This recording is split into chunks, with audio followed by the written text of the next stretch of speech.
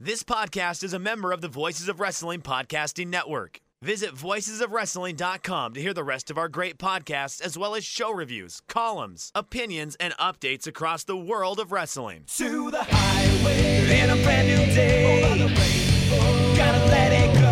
So far.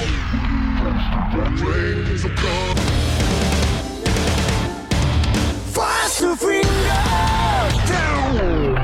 Dance tonight together.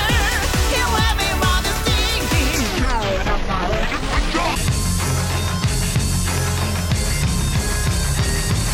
你看到我就怕，头皮发麻，我的手。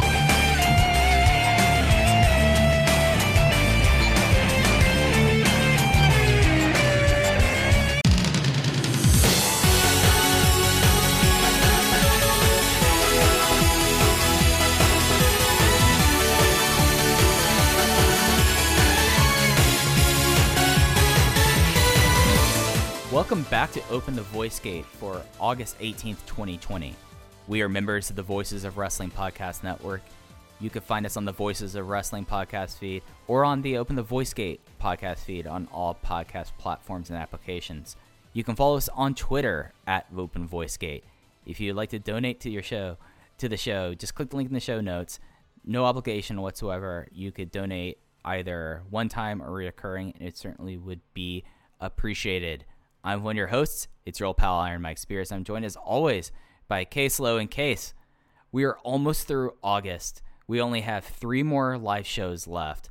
And when DG came back and announced 8 shows, I was like, all right, this is going to be a heavy month. But now I'm like looking at the barrel of a double shot in Fukuoka, and we still don't know what the second Sambo Hall show is. And now I'm like finally like truly getting like, this was a big month on their schedule, and it's only going to get even more busy from here.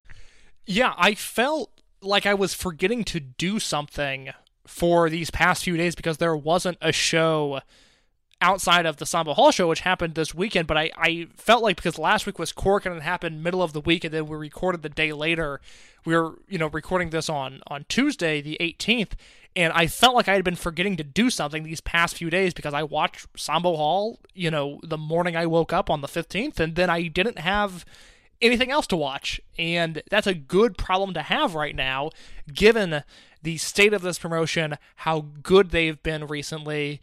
And, like Mike said, we've got a double shot in Fukuoka coming up this weekend, a second Sambo Hall show on August 30th, and then we go into September, which is another loaded month with big shows, and then, we'll continue from there. But the back half of 2020 for Dragon Gate, beginning on July 4th when they invited fans back to the arena, so far, it has been such a smashing success, which I'm just so glad, because I see other promotions in Japan, and multiple promotions at that, just not doing what they need to do, not really delivering to their core audience in any way. It seems like there's a lot of frustration with the booking, and Dragon Gate does not have that problem yet, knock on wood. Very excited to see what comes of these shows. Yeah, it's been an incredibly exciting time in the promotion. I've noticed over the last month and a half that we've had as much of an influx of Western fans following the promotion as I've seen in at least the last few years. I mean, not nearly to a level of how things were in the late 2000s, and not to the level of how things were, I would say, up to a few years ago. But it seems like more people are getting into it. And this is such an interesting time in Dragon Gate, as they've, in a lot of ways, compacted an entire year's worth of shows within 5 months. And we still have 4 more months after this. And on this week's show, we're going to talk about the Kobe Sambo Hall show that Case was talking about. We will preview the double shot in Across Fukuoka that will happen on the 23rd. There's one other show that they have before Kobe Sambo Hall. We still don't have a card for the end of the month, but I expect we will have that for next week's show. We'll talk a little bit about September, and we finally have a date, Case. November 15th will be the Kobe Pro Wrestling Festival makeup date. This was, of course, supposed to be Kobe World in July. It has been moved to November 15th. So, Case, leading off, for as many years as we've been doing the show together, and as much as you've heard me complain and moan and just, pull out my hair when I'm already in a part of my life where I should not be pulling out my own hair. But case, August 15th in Hyogo, Kobe Sanbo Hall, Gate Adventure 2020, might be my favorite show they've had since their return. Okay, what were your thoughts of the show overall? I didn't like it as much as you. You had messaged me over the weekend, and you were really, really high on this show. I liked it. I liked it a lot. There's a lot of stuff to be excited about coming out of this show. I gotta think about that now. Is it my favorite show since they've returned? I don't think so, but you have certainly talked me into a position where I am admittedly a little ill-prepared for. You know what? I liked the Kyoto show from August 8th more than this. I really enjoyed that show top to bottom. You know, it's taking Memorial Gate out of the equation, because I feel like that'd be almost unfair to like compare like a big show to this. That was like, now looking at my notes for it, very similar kind of construction there, where really like if you take out that match 0 on Kyoto, we had the entire show that I had at 3 stars or better. I had 5 out of the 6 matches here at 3 stars or better, including 3 matches that I had notebook. But I know that some of them like were borderline 3 3/4 to 4 stars, so your personal taste may adjust it. But we did come out of the show with like one match that I knew that this was going to be the match I was going to be talking about for a long time, but that was an insane match that we had on the show and a very important match. So I'm just going to think we should start talking about this from the opener on, unless there's anything you want to hit on really big first. No, let's do it. All right, so the opener was Toryumon versus Dragon Gate, 6-man tag team match. It was the kind of what we've been seeing a lot on these shows, where it's been you've had somewhat of like what could be like a Triangle Gate Challenge team coming in there, but yet again, Dragon Gate Generation has been able to take care of the old guys, as the Toryumon side was Masato Yoshino, Dragon Kid, and Ryo Saito, and they faced off against the Triangle Gate champion Strong Machine J, the Twin Gate champion Jason Lee, and then the beltless Keisuke Okuda. But it was Keisuke Okuda who got the win in this match with the lights out kick in 13 minutes and 13 seconds on Ryo Saito. And this was like one of the first matches I think I've watched since coming back that like I know it's like, this really is going to be the end soon for Masato Yoshino, because he was moving a little gingerly to start off this match. You know, he wasn't moving around great, but he is also the person I enjoyed most in this match, because I think he and Strong Machine J have a really nice chemistry with one another. They are such opposites, and Strong Machine J on his best day will never be able to move around the ring in a similar fashion to Yoshino. Forget the speed that Yoshino brings to the table, just the elusiveness and the quickness and the precision that Yoshino is as a wrestler. Strong Machine J is not that. But I think when they come together, they just create an interesting blend of guys where it's like you're watching wrestlers from separate promotions meeting in the middle and wrestling in Dragon Gate, because they have such different styles and ways of approach that I actually really enjoy seeing those two work with one another. So yeah, I mean, Yoshino, I have my theory that I'll say later on the show as to what Yoshino's future will be. It's very clear, he is winding down his career and he's working these openers, and he seems to be happy doing that. And I gotta say, if he's gonna be wrestling like this, I don't mind it.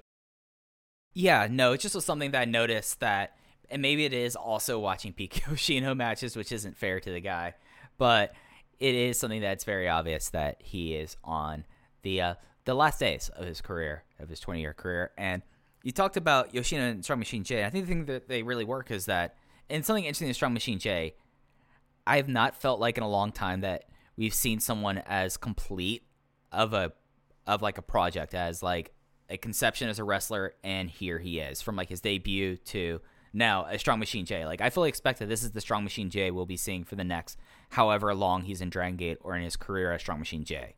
And that's fine. It's just one of those things that you watch, and because he is like distinctly feels so much different than everyone else, and it's such like conceptualized thing that from like his debut on, he was Strong Machine J, and it definitely feels like this. Something that I also really enjoyed in this match also was that we had like this really cool Okuda and Yoshino series that went on during this match, and it was something that, I mean, it very quickly became to be that this match was about getting Okuda a strong win, and you had this like great finish struggle where Ryo Saito goes for the double cross, a move that I don't think I've seen Ryo Saito hit in like current Dragon Gate in over a year, maybe 2 years. I've seen him hit the double cross, but he moved that like right into, he worked his way out of that and hit the lights out in a match that, for like these openers, I'm having a great time with it. 3.25 stars. I'm at the same rating there. I thought it was a very, very effective way to start the show. And then we had a really like bizarre match. Like when we were previewing this match, I was like, Casey and Gamma are on the same team. That's going to be something. And that was something, as Casey and Gamma went up against the RED team of Kazuma Sakamoto and Diamante. Kazuma Sakamoto won with the Shin Toura Agata, which I don't even remember what that move was. I'll apologize there. On a Gamma in 11 minutes and 15 seconds. And this basically was like 10 minutes where like KZ and Gamma just decided to befuddle the RED team. Mike, you made a lot of buzz, okay? You went viral in some circles at the start of the year with your propaganda of Gamma being the wrestler of the year in 2020. And obviously, COVID has taken its toll on all of us. And for you, I think the biggest change in your life is the fact that it wiped out Gamma's string of great matches. And any possibility of him being wrestler of the year, ironic wrestler of the year, standout performer in Dragon Gate, those hopes were all flushed away with this match, which I was just not feeling this. I thought it was clunky, I thought it was awkward, and I thought it was mostly Gamma's fault that this match was not very good. Case, I waited to do this as we were on air. I am turning to the whiteboard and I'm erasing Gamma 2020 Wrestler of the Year. This is huge. And this is the kind of stuff that if you donate to the show through our Red Circle page, we will obviously fund a camera operation and you could see Mike adding and erasing from the whiteboard. But until, until you pay up, you just have to listen to us. And who wants to do that when you could watch Mike Spears write on a whiteboard? I mean, it's a very nice whiteboard. I know you've seen photos of it. It has a lot of notes on it, a lot of important things. But Gamma no longer is my 2020 Wrestler of the Year. This was just like, yeah, it was. It felt like a Sambo Hall match, which most of the show did not. We were so excited about this card because it was so exciting, which is just not. Over the past 5 years, that is not exactly what Sambo Hall has brought to the table. Not a lot of excitement coming out of this building. This match, I was like, yep, we are in Sambo Hall for this one. This is normal. This is, in a way, this is the returning to normal that we've all been yearning for with a very mediocre match in Sambo Hall. Yeah, 2 3/4. If you want to watch like a match where like Kazuma and Diamante are like, what are we doing here? That's what this match is. This match is 11 minutes of just befuddling Diamante. Like Diamante was like, I don't know what to do with this. Like Diamante has like really stepped up his game over the last like 6 months. But Gamma's Gamma. Love the guy to death. Definitely is my favorite indie third-rate local wrestler. But he's no longer my 2020 Wrestler of the Year. However, we did have a match that. When we announced this match on the Twitter account, Case, what was the most common retweet or most comment and tweet at us about this match? People were legitimately concerned for the health and safety of UT, and rightfully so. And rightfully so, as it was UT going up against Masaki Mochizuki. This match went 12 minutes and 41 seconds. Masaki Mochizuki won with the Sensaikyo high kick. And a match I went 4 stars because I said this before. Masaki Mochizuki is a sneaky, great grappler. And they had the first stretch of this match was a lot of countering each other's holds. UT knowing that you must kill the legs if you want Masaki Mochizuki to die, and then Masaki Mochizuki power throwing it and just really tearing apart UT's leg. And no one sells a leg like UT sells a leg. And I love this match. I went 4 stars on it. So I went 3.5. I loved the story. I liked the work, but I just don't know what to do in the long term about this match. It went 12 minutes, 41 seconds. Had it gone 6 minutes and Mochizuki just killed him, there's at least a redemption story for UT to be told. Had UT won this match, it would have been, signifying that his injuries are in the past And, he is more than capable of challenging for the Brave Gate title or the Triangle Gate belts or whatever it is you want to do with him. It went 12 minutes in defeat, and yes, he got his ass kicked and then fought back, so he looked good in the process. But I just don't know what UT does from here. Maybe it's just he gets his ass kicked, and that's his story, and I'd be okay with that. But given the way he's been positioned since returning, where he stares down Shuji Kondo at Korakuen Hall, and then has this, high-profile singles match. I mean, it's a singles match against Mochizuki. It's a big deal. I don't know what to do with him now. Do you have any inclination for where UT is going from here?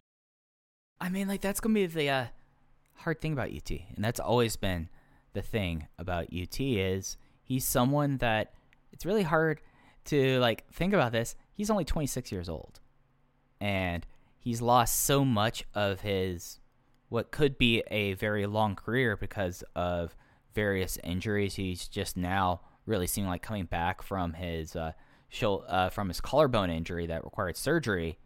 And you look at who all is around. You look at people of his generation. You look at the people of generations after him.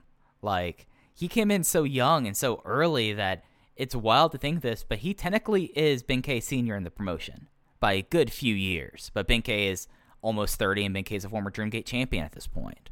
So you also look at how the generational war is and who they're focusing on and who they're not. And maybe he makes a Brave Gate challenge.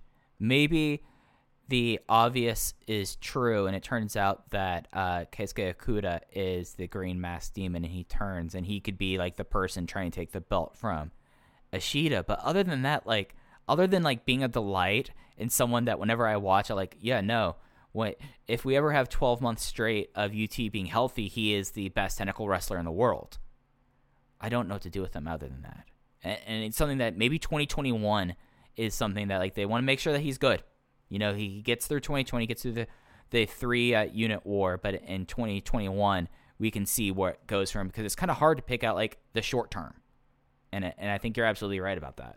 Here's the thing. He is not on these Fukuoka shows that we are talking about later on in this show. He is nowhere to be found on these cards. I think what he is, and granted, he's not booked for every show. My understanding is because he gets hurt so often, they try to protect him at least a little bit. But, I mean, you look at his own unit. Yamato, KZ, Benkei, Strong Machine J, who's a current champion, Dragon Dia, who's a current champion, Kai, who's in a hot he's in a program. I don't know if it's a hot program. He's in a program, though. Jason Lee, Keisuke Okuda, Yuki Yoshioka, who's on excursion. UT, for as talented as he is, because he's unreliable, and if I was booking the promotion, I would unfortunately position him in the same spot. He's on that tier of Yosuke Santa Maria and Punch Tamanaga. Now, he's no Problem Dragon or Oji Shiba, okay? He's not the bottom rung. But I think we saw UT's window, and I don't think we're going to get that 2019 run ever again. And if it's something that, if there is to be another window, they're going to wait. And I think that's very clear of how they treated him in the past. It was about 15 months of him coming back, joining Tribe, and being a lost post before they're okay, early 2019, we're going to start pushing him. Yeah, because, they had that streak where it was Kagetora, Maria, and UT as a trio, and we were on the show going, man, this team is really fun. And that was when I was coming around on UT, because from his debut, I mean, he essentially, the Millennials launched essentially around the same time that I started watching Dragon Gate full time, so I've been with UT his entire career, and just never got it. I was like, ugh, this guy with the red mohawk, and he's hurt, and he's getting killed. I'm good. And then he came back in that Tribe Vanguard trio and was really fun, and that's when we started hearing about, he grew up watching Toriumon, he loves the promotion, he's working on his Yave offense. And I was like, all right, I am in on this guy, but you're right, it was an extended period of time before he was even really taken seriously. I think the rookie ranking tournament did a lot of favors for him, and I think, 5 or 6 years from now, we'll look back on that rookie ranking tournament as the foundation of the future of this company, and whether or not UT will ever be a top-rung guy, or even his ceiling is, a Brave Gate guy. Whether that is ever realized or not, I do not know. But as time goes on, I think it's less and less likely that he ever meets what I would call his true potential.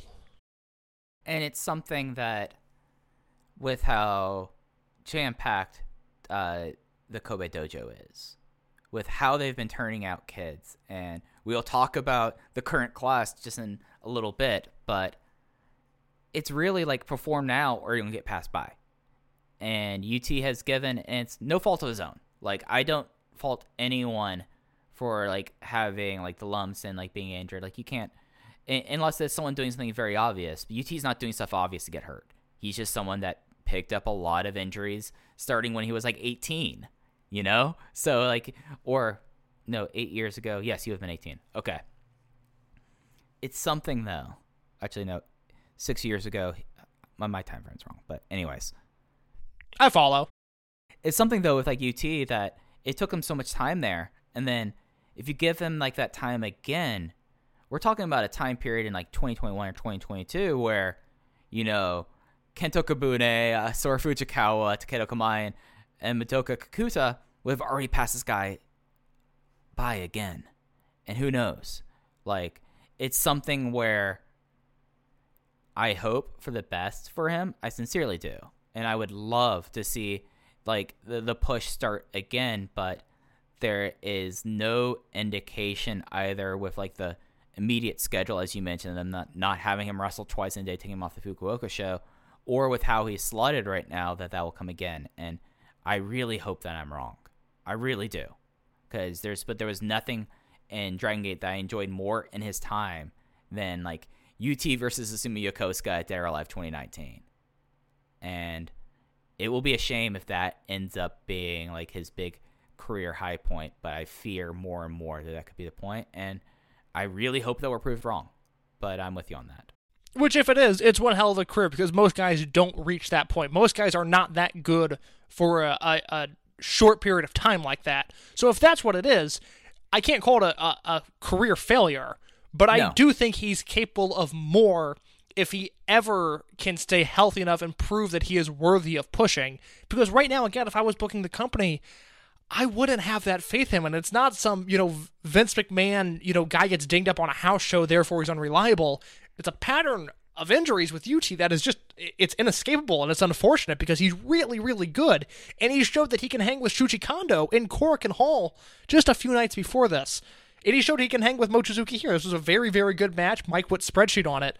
But I think this is what UT's career is, and I hope he proves me wrong. I would love to see him flourish again, but I don't think it's happening.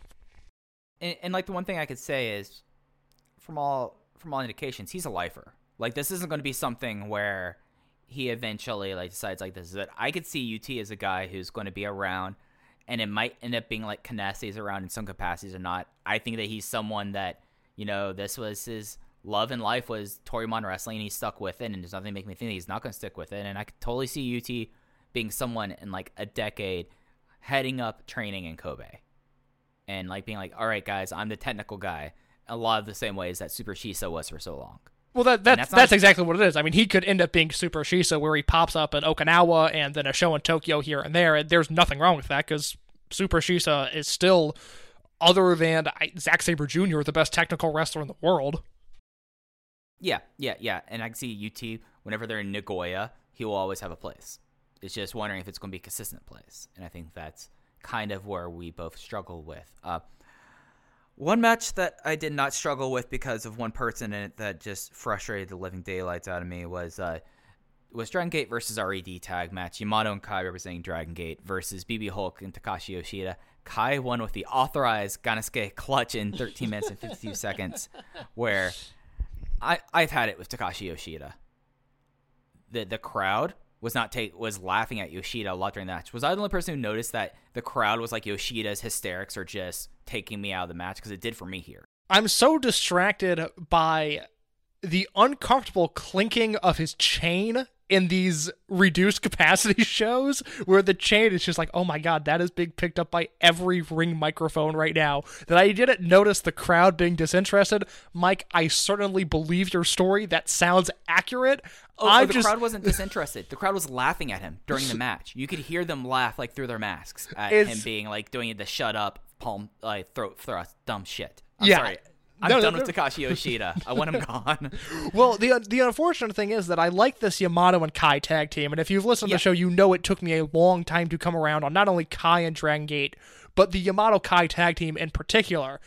I don't like them against RED, and I wish we were getting Yamato and Kai against, KZ and UT, or Strong Machine J and Dragon Dia. I wish they would, or I guess those are guys in their unit, so maybe the Toryumon guys, whoever it is. Isapa. Thank you. I don't love their chemistry with Hulk, Eita, or Yoshida in any sort of tag team combination. And that is what we have a lot of going forward, and that is what we'll have through Dangerous Gate in September. So we've kind of got to deal with that now, this match did nothing for me.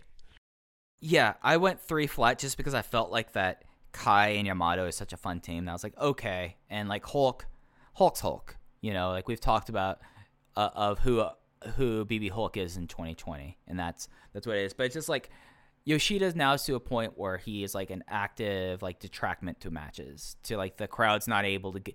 They're like, oh, let's laugh at this guy, and it's something that we just talked about as of UT. Takashi Yoshida is someone that like he's been around for so long, and he's kind of a figure. But if he wants to go work in All Japan from more permanently from now on, by all means.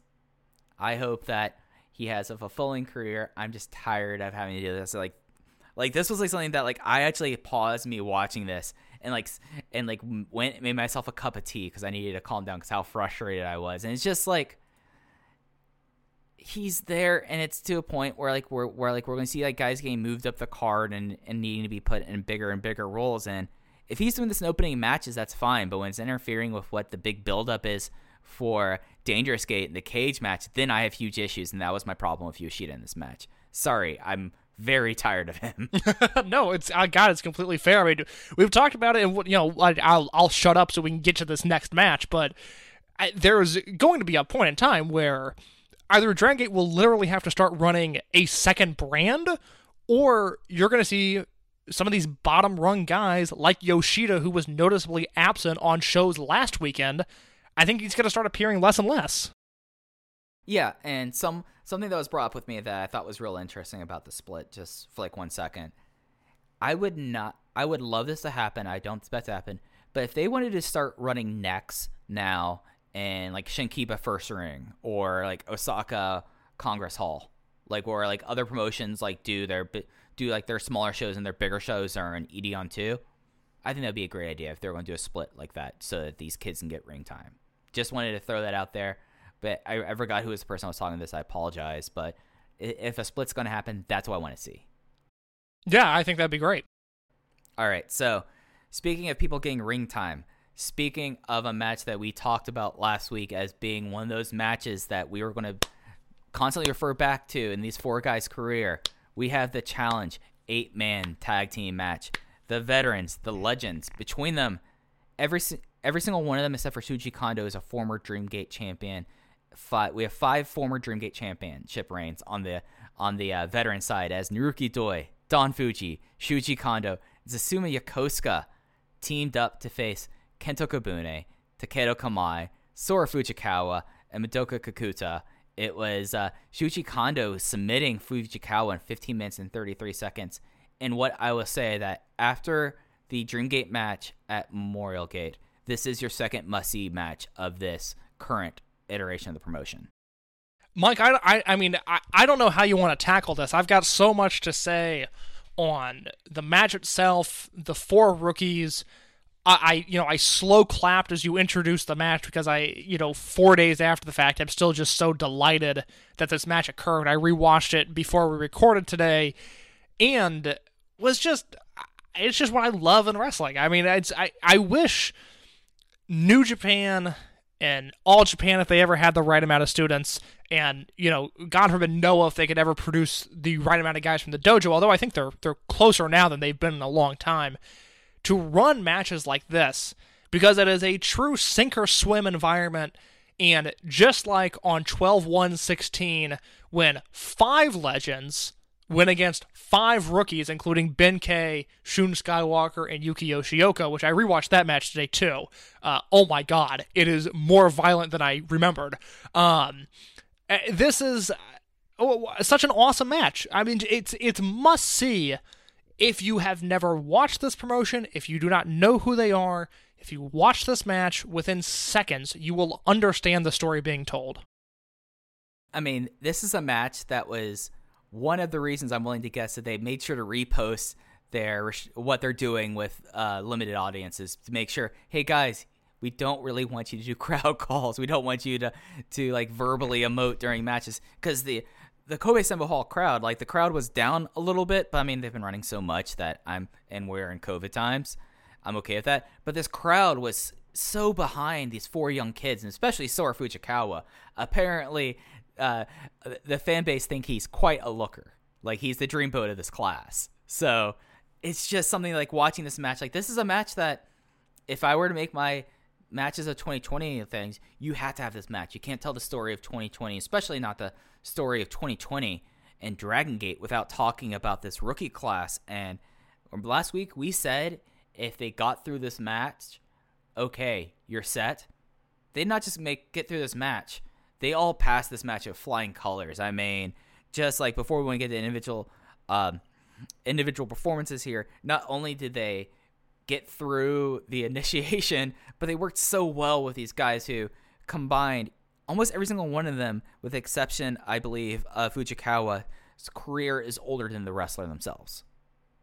That's wow. wild. Yeah. Okay. Wow. Yeah, I get what you're saying now. Wow. Yeah, that is quite the statistic. I mean, it's a testament to the Dragon Gate Dojo, which, since they opened their doors in 2004 and unleashed Shingo Takagi onto the world, there's not been a better dojo in wrestling. There just hasn't. I want to go through these rookies one by one, but you can pick who we start with. But I want to really dissect these guys here.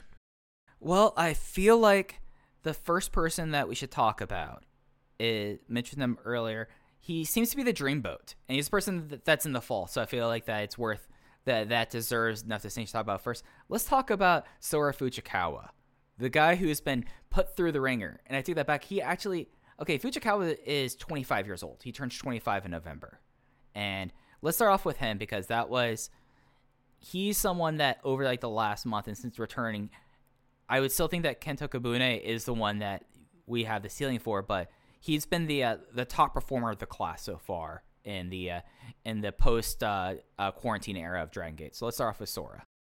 Mike, I could be wrong. It's not gonna bother me if I'm wrong, because it's an outlandish prediction. But Sora Fujikawa was the star of this match.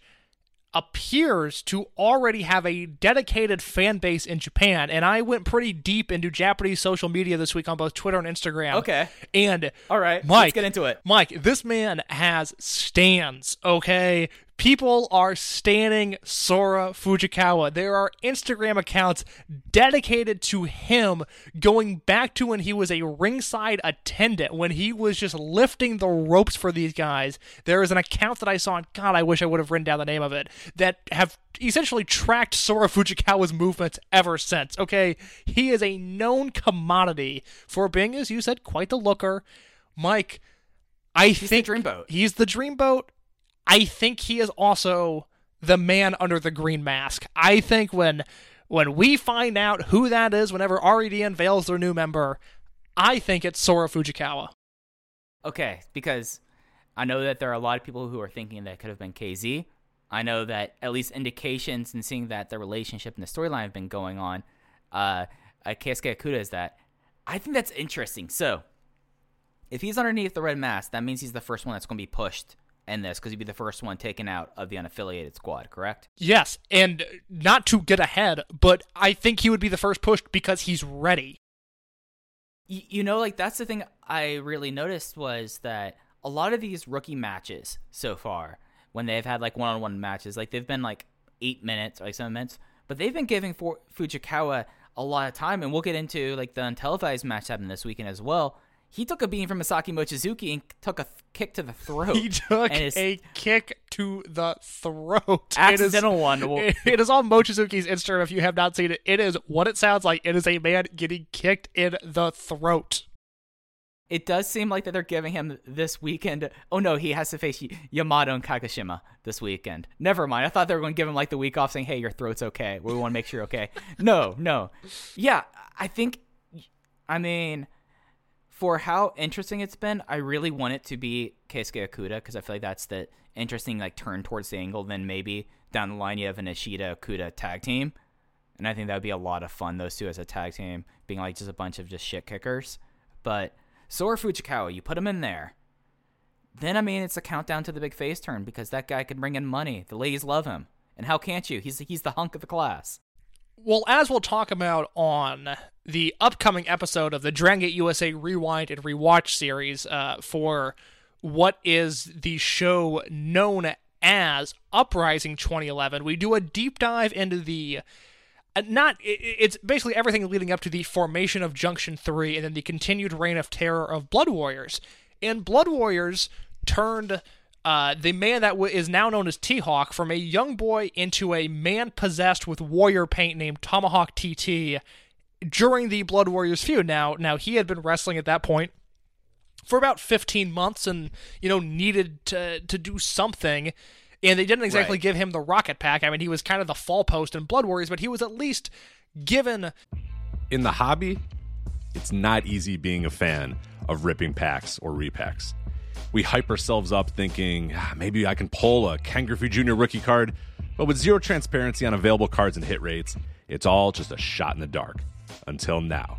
Introducing slab packs from ArenaClub.com, the only repack that provides real value, a complete view of all possible cards, and clear hit rates for each one. Now, when I buy slab packs at Arena Club, it finally feels like I know what I'm getting. I was able to open an Arena Club slab pack, and I'll be honest, it was a lot better than what you normally do. Say you go to a card show, and there's a random innocuous brown bag of cards, and yeah, you can open it, and look, it's going to be junk. You know what I mean? Like, you know what you're probably going to get in those. Maybe you find that fun, and sometimes I do. Sometimes I like just opening up cards and saying, hey, look at some random cards or whatever. But if you're really in this game to find value and find particular cards, it sucks to have to buy these mystery packs, and it ends up being, almost nothing. Nothing of value. Not with Arena Club. You can display, again, of all available cards, hit rates, grading, so you know that when you're opening up the slab pack, you are going to get something valuable. You are getting something good. And Arena Club, in addition to having those great slab packs we just talked about, is also a marketplace for card collecting, buying, trading, selling, displaying, all that sort of stuff. But those Arena Club slab packs, man, they are revolutionizing the repack game with transparency. After your pulls are revealed, they'll immediately be placed in your vault for safekeeping or trading and selling, and you can have them officially graded by Arena Club as well. So again, sending these things off, it's going to be officially graded by Arena Club. And the Arena Club grading process is accurate, fast, and transparent, with full grade rationale provided and explanation of how your card was scored. So whether you're buying, selling, trading, or displaying, Arena Club is the card collecting platform that you have to check out. So right now, I've got a special offer here for Voices of Wrestling Network listeners.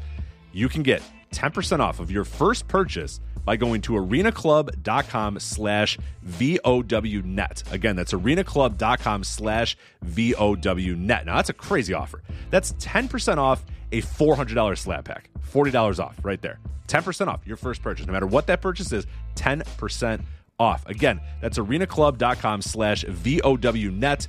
arenaclub.com/VOWnet for 10% off your first purchase on Arena Club. And we thank them for sponsoring the Voices of Wrestling Podcast Network. A gimmick and a purpose, and I think Fujikawa holds a very similar fate. Had I not gone back and looked at the formation of Blood Warriors at this time period, I would have said, no way, it's not going to be a young boy. But now that there's a bit of a precedent there of, hey, they've done this before, they can do it again, I think it's very possible. And like I said, I was going in and trying to translate as many tweets as I could over the weekend to figure out what the native fan base is thinking about all of this. And Okuda is not mentioned as a guy under the mask. I think people want to think, I think Dragon Gate is doing the story where they want us to think it's Okuda. Nobody is really buying it as Keisuke Okuda.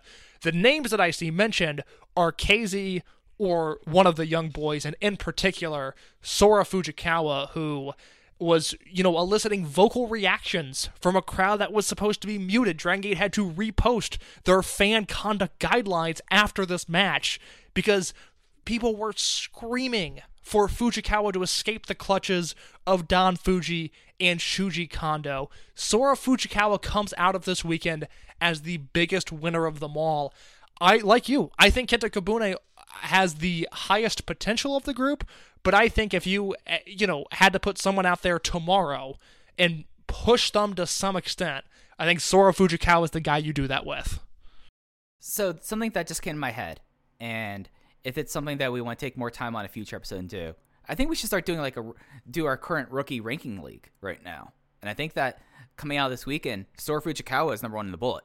He's the one that, we do see the path for Kobune. We see how Kamai is already a complete package. We see the X factor that is Madoka Kakuta, but Sora Fujikawa, his future can be very clear very quickly, and I think he would be the number one rookie at this point. I would wholeheartedly agree, and I think Kobune is a close second behind him if we want to transition to let's talk about Kobune. To the man who begins this match by drop kicking Naruki Doi and then follows up with a beautiful judo throw. And then from there, it's on. At one point, I'll just to throw out another move he did. Susumu Yokosuka goes to Jumbo no Kachi, this man, and Kobune does a step-up cross arm breaker and forces Yokosuka to reach the ropes, which was just another one of those, oh my god, this guy, yes, he debuted in December, but with the pandemic and everything, he's really only been wrestling 5 or 6 months, and he's doing a step-up cross arm breaker on Susumu Yokosuka. Are you kidding me? He used him as a jungle bit, Jim. Literally, he grabbed his arm and was oh, I'm going to climb now, Susumu Yokosuka. Time for a flying arm bar. Let's go. And then it was just something that, he came out in the beginning of this, and he was clearly the one that was kind of positioned towards the top out of him and Kamai. I feel like that's a fair assessment of this. And then he's been the person that they already were providing the push to. He's on the second colorway of his t-shirt. I'm personally holding out for a Miami colorway of the Kenta Kobune t-shirt. That'll be one I get if they get nice neon pink and neon blue. That's the Kenta Kobune t-shirt I would get. But he seems that he's someone that he had this interaction with Susumu Yokosuka. He already has a sense of an offense that's very exciting, and it's something where we talked about before. The only thing that's going to hurt Kenta Kobune is if they can't get the fans to think that someone who's 5'5" could be a Dreamgate champion.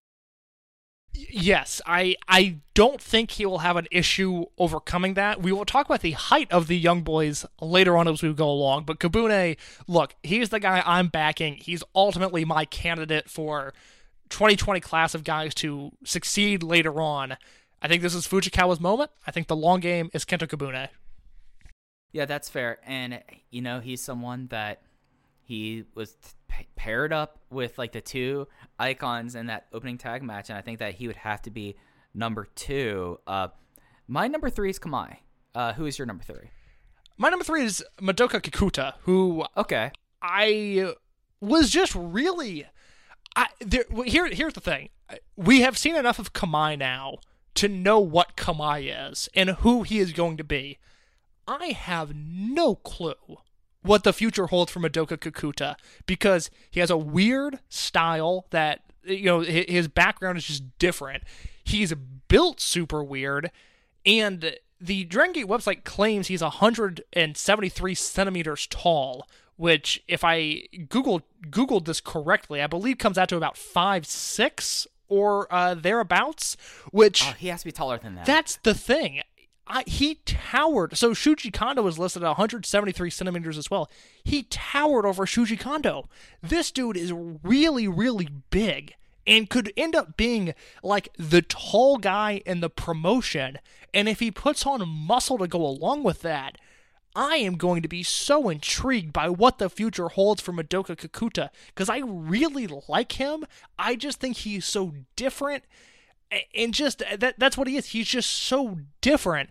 But he clearly has this Power Junior thing to him where he was standing in there, trading chops with Shuji Kondo, trading chops with Don Fuji, and maybe not coming out on the better end of it, but coming out looking strong, and I really like that. For a young boy to be able to show that much potential when Fuji is throwing chops at you and when Kondo is clubbing you, for him to stay in there and take that says something.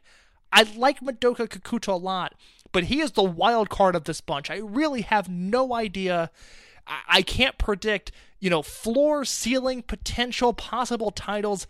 I'm just fascinated by him because I really don't think we've seen enough to for sure make a decision or at least to speculate one way or another. Yeah, that's why I have him at 4 personally, because he's an X Factor. Like, he's someone who came in as a capoeira player background, which, to my knowledge, he might be like the first person that has come from like that distinctive background. Like, you see it in MMA a lot, but not necessarily in wrestling. Other than Tadarius Thomas of Ring of Honor fame, he's the only other person I can think of. Yeah, but Madoka Kikuta has a much higher upside than TD Thomas, who, by the way, I liked, but Madoka Kikuta could be much better.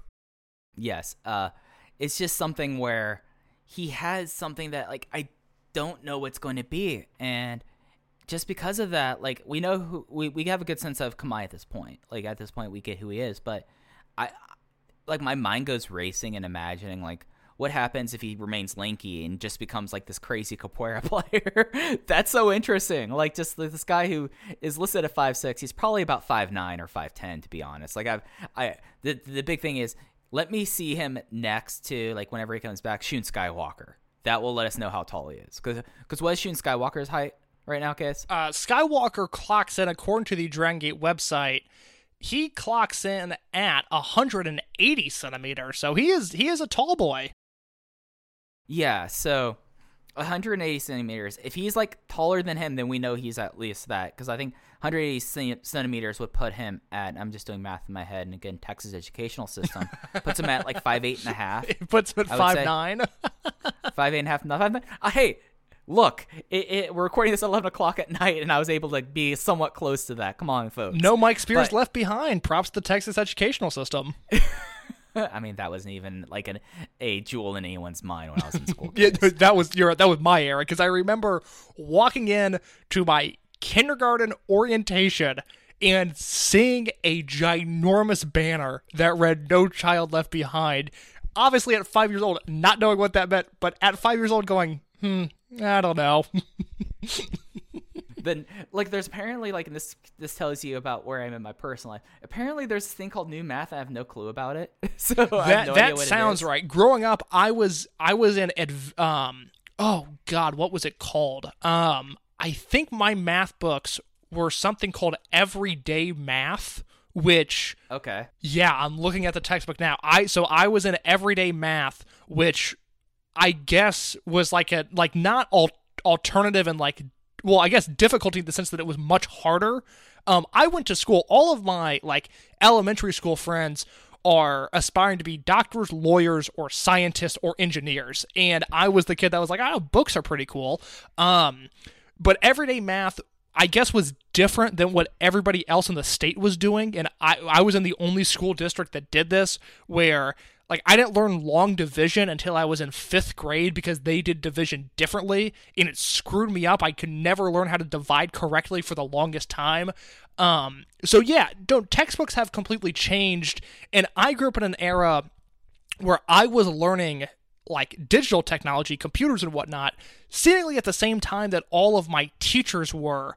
And now I look at like the generation below me that grew up with they just grew up with this technology. Like I remember smartphones coming out and tablets coming out and finessing my way through those, whereas now a kid can pick up an iPad and it's like it's built into them that they know what to do. The generation below me scares me and inspires me at the same time, because I think they're working on a completely different technological mindset that it could ultimately greatly impact us, hopefully for good, possibly for bad. We'll see. Jury's still out. But like my generation will be fine. The generation below me, there could be movement there that could help us one day. I don't know how we got started on this. Texas educational system. Yes. That's it. Go ahead. But the thing about Kakuta is we don't know who he is. We don't know how tall he is. We don't know know who he is.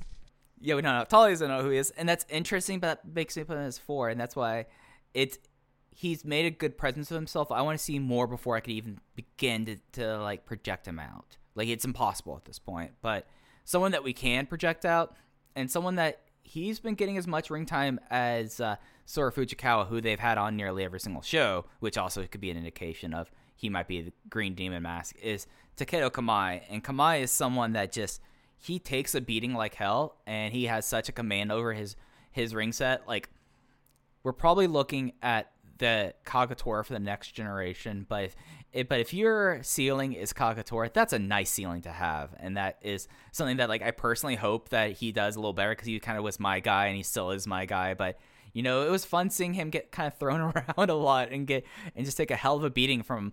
I mean, Shuji Kondo probably weighs twice as the weight of Takedo Kamai, being conservatively about it.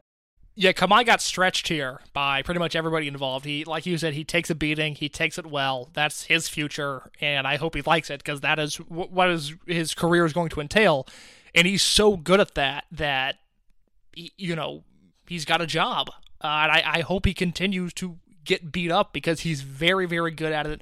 I like where his selling and his bumping are at this stage in his career, and he's someone that will be interesting just to see when they eventually decide to do something with him, what that is going to look like. Because I do think he has, from his look, from his in-ring style, and obviously from his build, he has this natural underdog vibe to him that at the right time, in the right moment, with the right opponent, could be something special to watch.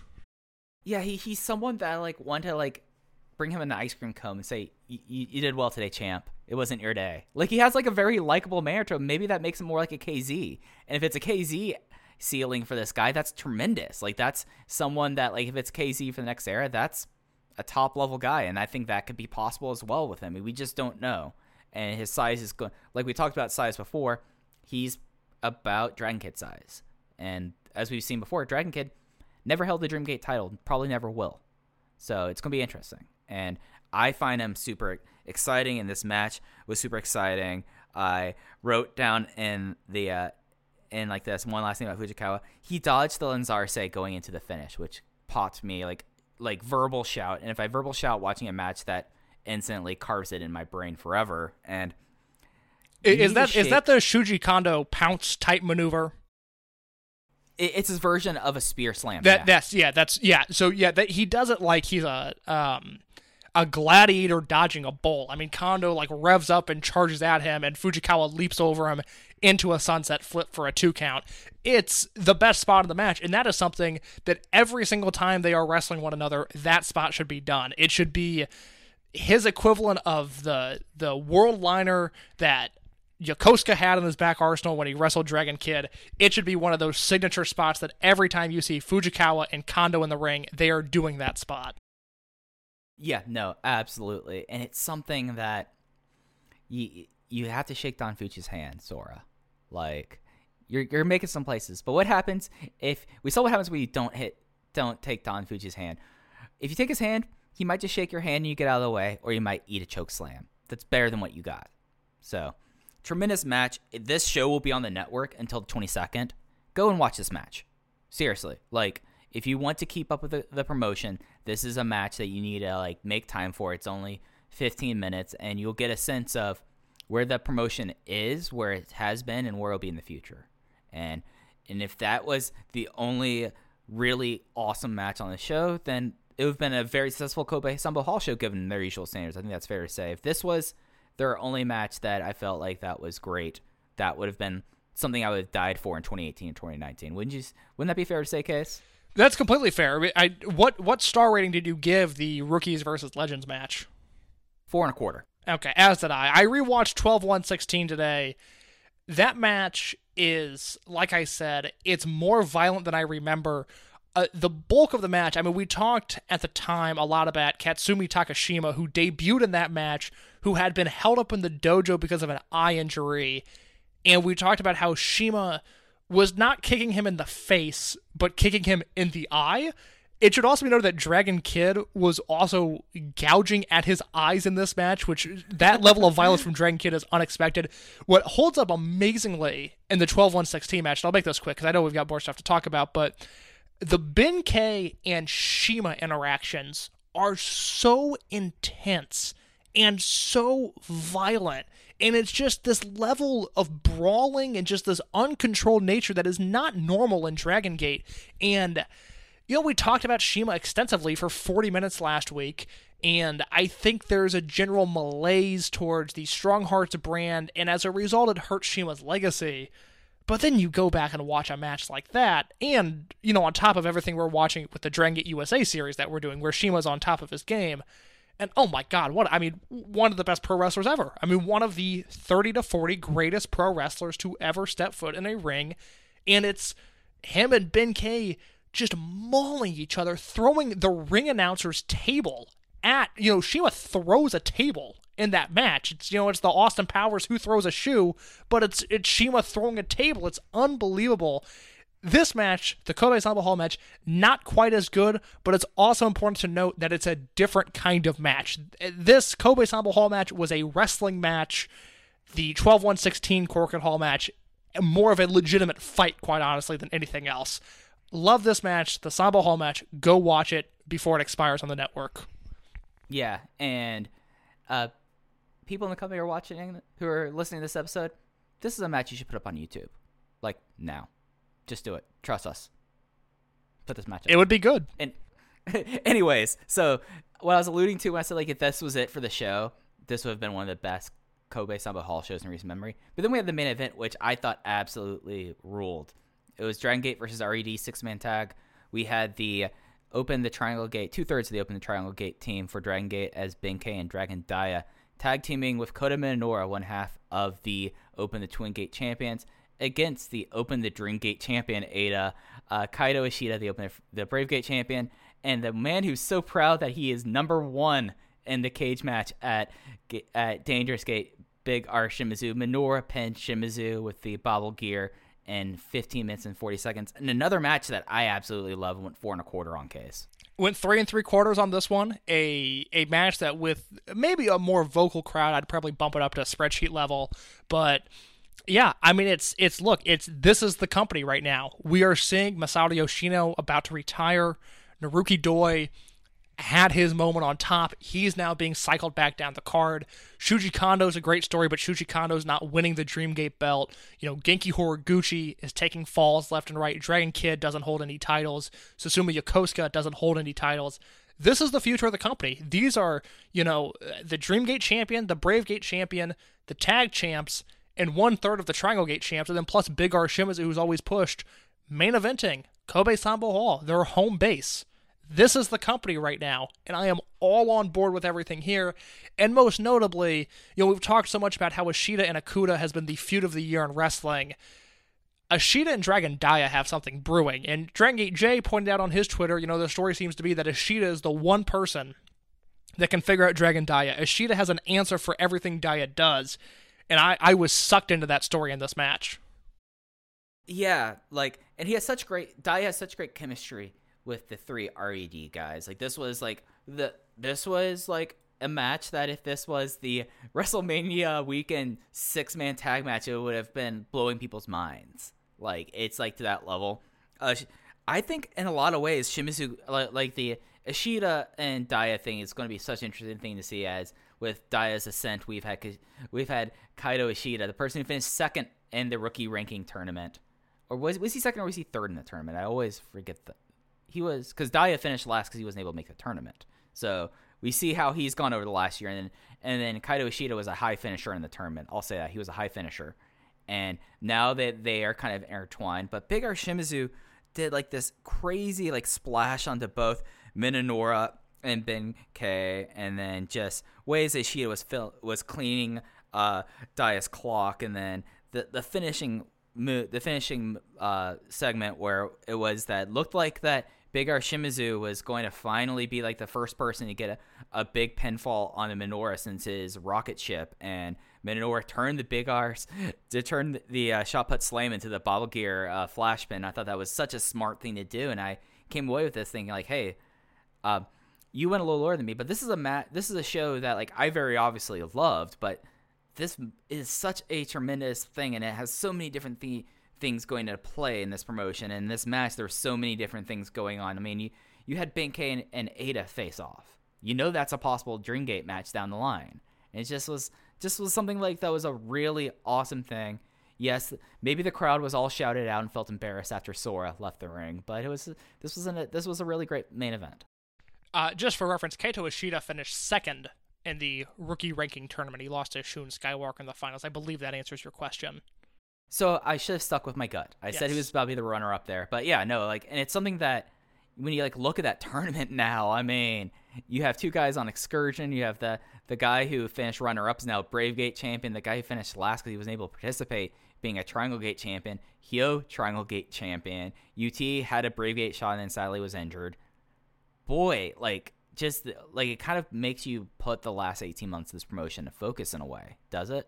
Oh, completely. And just because it's fun to look at that, the Korakuen Hall, the January 16th, 2019 Korakuen Hall with the rookie ranking tournament final match, a show that also features Hiroshi Yamato, Super Shisa, Mysterioso Jr., and Pac on the card. We were living in much simpler times in January 2019. Just a fun thing to look at to see the amount of evolution these Dragon Gate cards have had over the past 18 months. You know, Hey, Mysterioso Jr. is getting work in New Japan, USA. Mysterioso Jr. is the lucha equivalent of Jeff Jarrett. This man always lands on his feet, and I don't know how. You know, it's one of those things are just completely good for him. Good for him. You know, how can't you be glad for someone? Mike, what about this August 16th show? What happened there to divert your attention from Mysterioso Jr.? I mean, how can't you divert? I mean, you can't be diverted from him. Can't take your eyes off this kid. Yeah. So this was also in Hyogo. This was at the Himeji Miyakoko Minato Dome.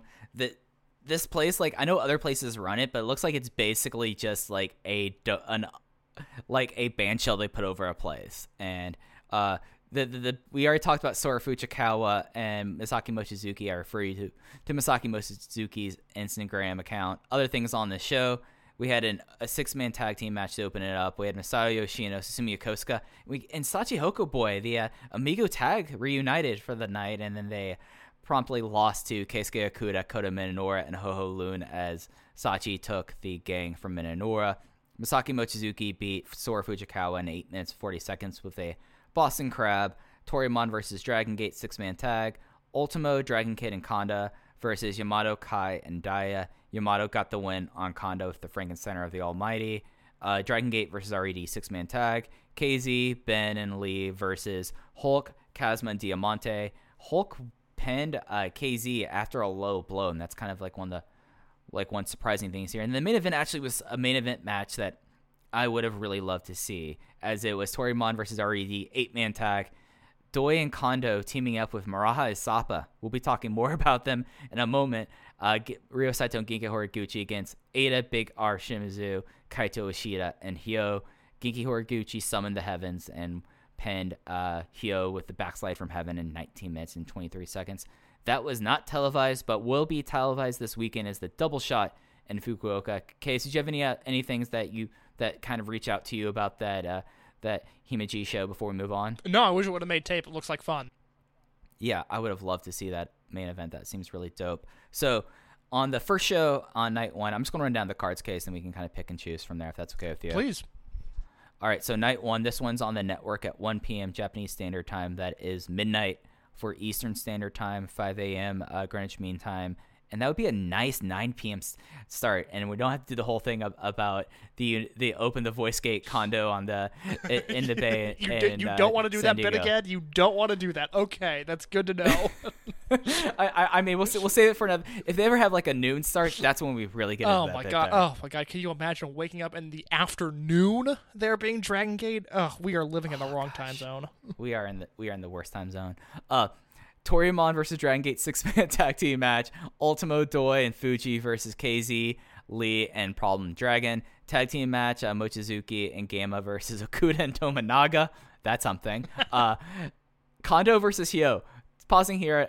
Before we recorded, I said I was going to ask you something. How long do you think this match goes, and why should it be under 5 minutes? Okay, yeah. So let's write down these times, and we'll be sure to tweet out at Open Voice Gate who was closer. Yeah, It's going to be under 5 minutes. I'm going to say 4 minutes and 55 seconds. Oh, getting in right before the call. I know. Okay. Hey, look, Yo's a former Triangle Gate champion. As much as I love my small leopard son, I'm thinking 3 minutes and 20 seconds. Which, by the way, one more note about that match. So 12-1-16, I was rewatching that, and watching Yo in that match, I was like, oh, that's why we loved this guy. Like, it's easy to clown on him now when he is the lowest ranking member of RED. He is unbelievably great in that tag team match. That's enough about the tag, but I thought I would at least validate Mike Spears and his opinions on Yo, because there was a point in time where he looked incredible. I mean, I thought other than Ben K, he was going to be the surefire star out of that 5. So look at how wrong I was.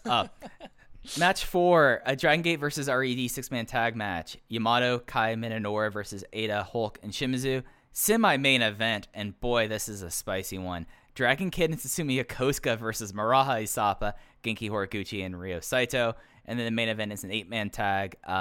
It is Dragon Gate versus RED. It is Ben, Strong Machine J, Maria, and Daya versus Ishida, Yoshida, Diamante, and Kazuma Sakamoto. So just on that first night, I mean, semi-main event, getting Kid and Yokosuka versus Maraha Isapa is something that I'm looking forward to a lot. Look, it's the least excited I've been about a televised Dragon Gate show since their return. I don't like that main event.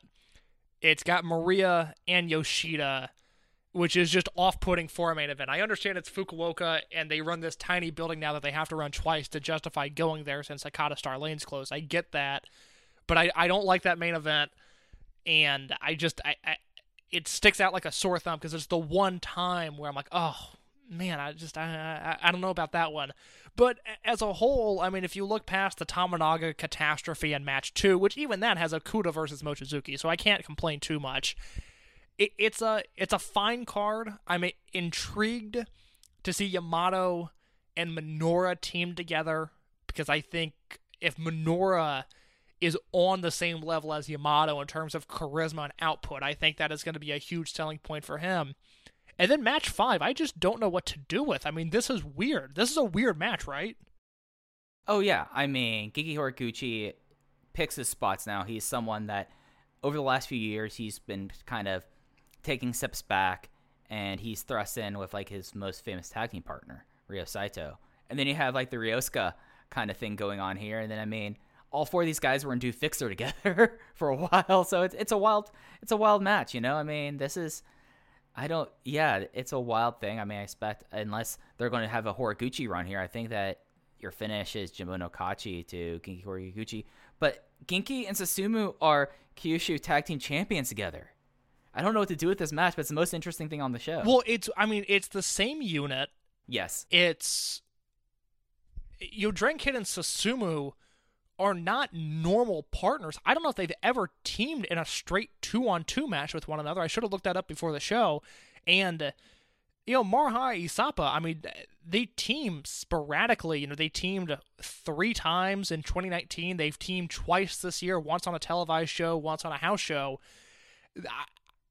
I mean, I don't know what angle you take out of this unless they want to turn Genki heel, which wouldn't make any sense given the problems he's had with Ishida. I don't think at this point in his career you can turn Susumu heel. Dragon Kid turned heel once. We don't need to do that again. And Saito is a comedy figure. So I guess this is just going to be a good pro wrestling match, which I don't have an issue with. But it's a really weird match. I mean, and it's something that, like we talked about, like we were expecting with how they treat Fukuoka and how this is their first time there in 6 months, that there might be a title match on this show because they like having title matches in Fukuoka going back to Hakata Star Lanes. So this is like a very interesting looking thing because there's not a title match. We expect something's going to happen, right? I mean, I would think on one of these shows, you're at least going to see Green Mask pop up again. I mean, they're in the main event of the first show, so I think that would be a fine opportunity there. I don't know. This is a very strange set of shows, and it's unfortunate that Dragon Gate went from, Fukuoka being in Hakata Star lanes, which they always treated with reverence and respect and always seemed to load up those shows. And now in the Alcaraz Fukuoka venue, I get it. You have to run twice. It's a logistical nightmare. But I have just not been into Fukuoka shows since they lost Hakata Star Lane, since they went out on top with Pac versus KZ. I mean, look, that's tough to follow up. But I don't love what they've done in this venue. And with the exception of the main event on the second show, the part 2 of this day-night doubleheader doesn't inspire much hope. All right, so getting into that, opener is a non-affiliated 6-man tag because Gamma's involved. Don Fuji, Ryo Saito, and Gamma, those are 3 weird old guys going up against the 2/3 of the Triangle Gate team of Benkei and Strong Machine J teaming with Mondai Ryu. There's another 6-man tag as second match. It's listed as a 6-man tag, but it's only it's a straight tag team match. I think that's a typo. Okuda and Daya versus Yoshida and Hyo. Singles match, Masaki Mochizuki versus Yosuke Santa Maria. Toryumon versus RED 8-man tag match. Ultimo Dragon, Naruki Doi, Shuji Kondo, Kinki Horiguchi versus Shimizu, Ishida, Diamante, and Sakamoto. Semi-main event of Yamato and Kai versus Ada and BB Hulk. And then the main event, KZ, Minoura, and Lee versus Yoshino, DK, and Yokosuka. So yeah, this is like, I guess maybe I'm just putting it out there that I'm hoping something happens on these shows, but it could just be 12 good matches. Or like 14 good matches, let's be fair. Yeah, it's strange. I mean, the back half of the show looks all right. Mochizuki and Maria had one great match. I don't think Maria is in a position to have as good of a match as she did with Mochizuki, and I believe December of 2015 in Korakuen Hall. And then, the Toryumon RED 8-man, that'll be good. I mean, it's Kondo against Ishida. It's Kondo against Shimizu. It's Ultimo against Diamante. It's Doi against Ishida. There's a lot of different matchups there that you like. I've talked about, look, I'm not into Yamato and Kai specifically against RED, so that match 5 does nothing for me. And then the main event, it's Susumu and DK again with Yoshino against KZ, Minoura, and Lee, who are all white hot. So that should be... That's a match where you would have to think you're looking at 3 3/4 or 4 stars on that match, and anything lower, I think, would be a disappointment. So I hope at least the main event of show number 2 delivers in a big way. Yeah, that's what I'm hoping as well. They do have another show announced in Kagoshima. Just looking at this card, this says Yamato versus Fujikawa. God, I would love to see that. Man, if you were in the Kagoshima area, feel free to fan cam that for us. Don't know what our outreach is like in Kagoshima, but if you are listening, please reach out. Well, I mean, in case you've done all the research about the Sora stands out there has to be fan cams of this guy out there already. You know what? That is actually a good point. That is a match that once that happens, I will do some digging. There we go. And, I mean, that's pretty much what we have coming up ahead. Again, we still have one more Kobe Sambo Hall show on the 30th. And then there's a little bit of a break before it gets back up in September, where they will have 3 shows pretty much back to back to back. And then, of course, Oda City Gymnasium for Dangerous Gate 2020. And as we mentioned at the top, we do have Kobe Sambo Hall, or Kobe World Kennen Hall, pardon me. They have Kobe Sambo Hall every month. But they have their one appearance this year that has been marked now as November 15th, and it's going to be a very busy November for Dragon Gate. Any big takeaways before we get out of here?